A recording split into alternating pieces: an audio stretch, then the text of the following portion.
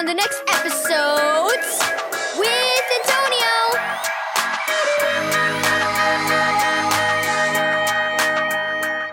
Thank you, Keys for Kids Ministries, for this daily devotional.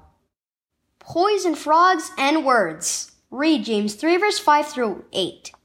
Miguel and Carlos were exploring the small stream in Miguel's backyard. Hey, look over there, Carlos pointed. It's a poison dart frog. I wonder if we can catch it. The boys ran back to the house to ask Miguel's dad for a bucket. You're going to catch what? Dad asked in surprise. A poison dart frog, said the boys in unison. Maybe I should come to supervise this, Dad said. Poison dart frogs can be dangerous if you don't handle them properly. Dad and the boys, now armed with a bucket and gloves, went back to the stream in search of the frog. They quickly found the bright orange and blue frog perched on a rock. Together they captured the little creature in their bucket. Boys, this tiny frog is oozing poison. In fact, animals that eat these frogs can get very sick, and many die from the toxic poison. Since it's on the frog's skin, touching it could be very painful if the poison got into a cut or open wound. Oh boy, said Carlos. These frogs are bad news. They aren't all that bad, said Dad. Scientists are trying to develop medicine using some of these little guys. They think the toxins could be used in good ways like in anesthesia and muscle relaxants. Miguel looked puzzled.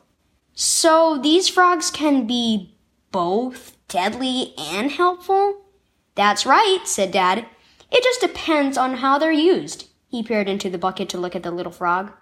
You know, poison dart frogs always make me think of our tongues, Dad said. I'm sure not going to lick this frog, Carlos said with a laugh. Dad smiled.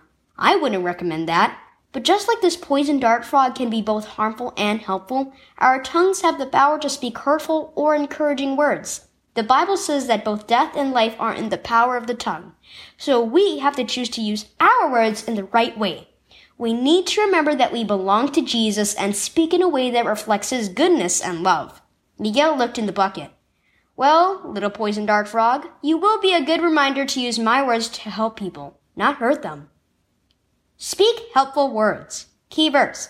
The tongue has the power of life and death, and those who love it will eat its fruit. Proverbs 18 verse 21. Do your words bring help or harm to those around you? The Bible says our words are very powerful. We can use that power in a good way to show others the love of Jesus, or we can speak harsh, unkind words that hurt people's feelings. Jesus always helps and encourages us through His words in the Bible, and He wants us to speak words that lift people up, not tear them down.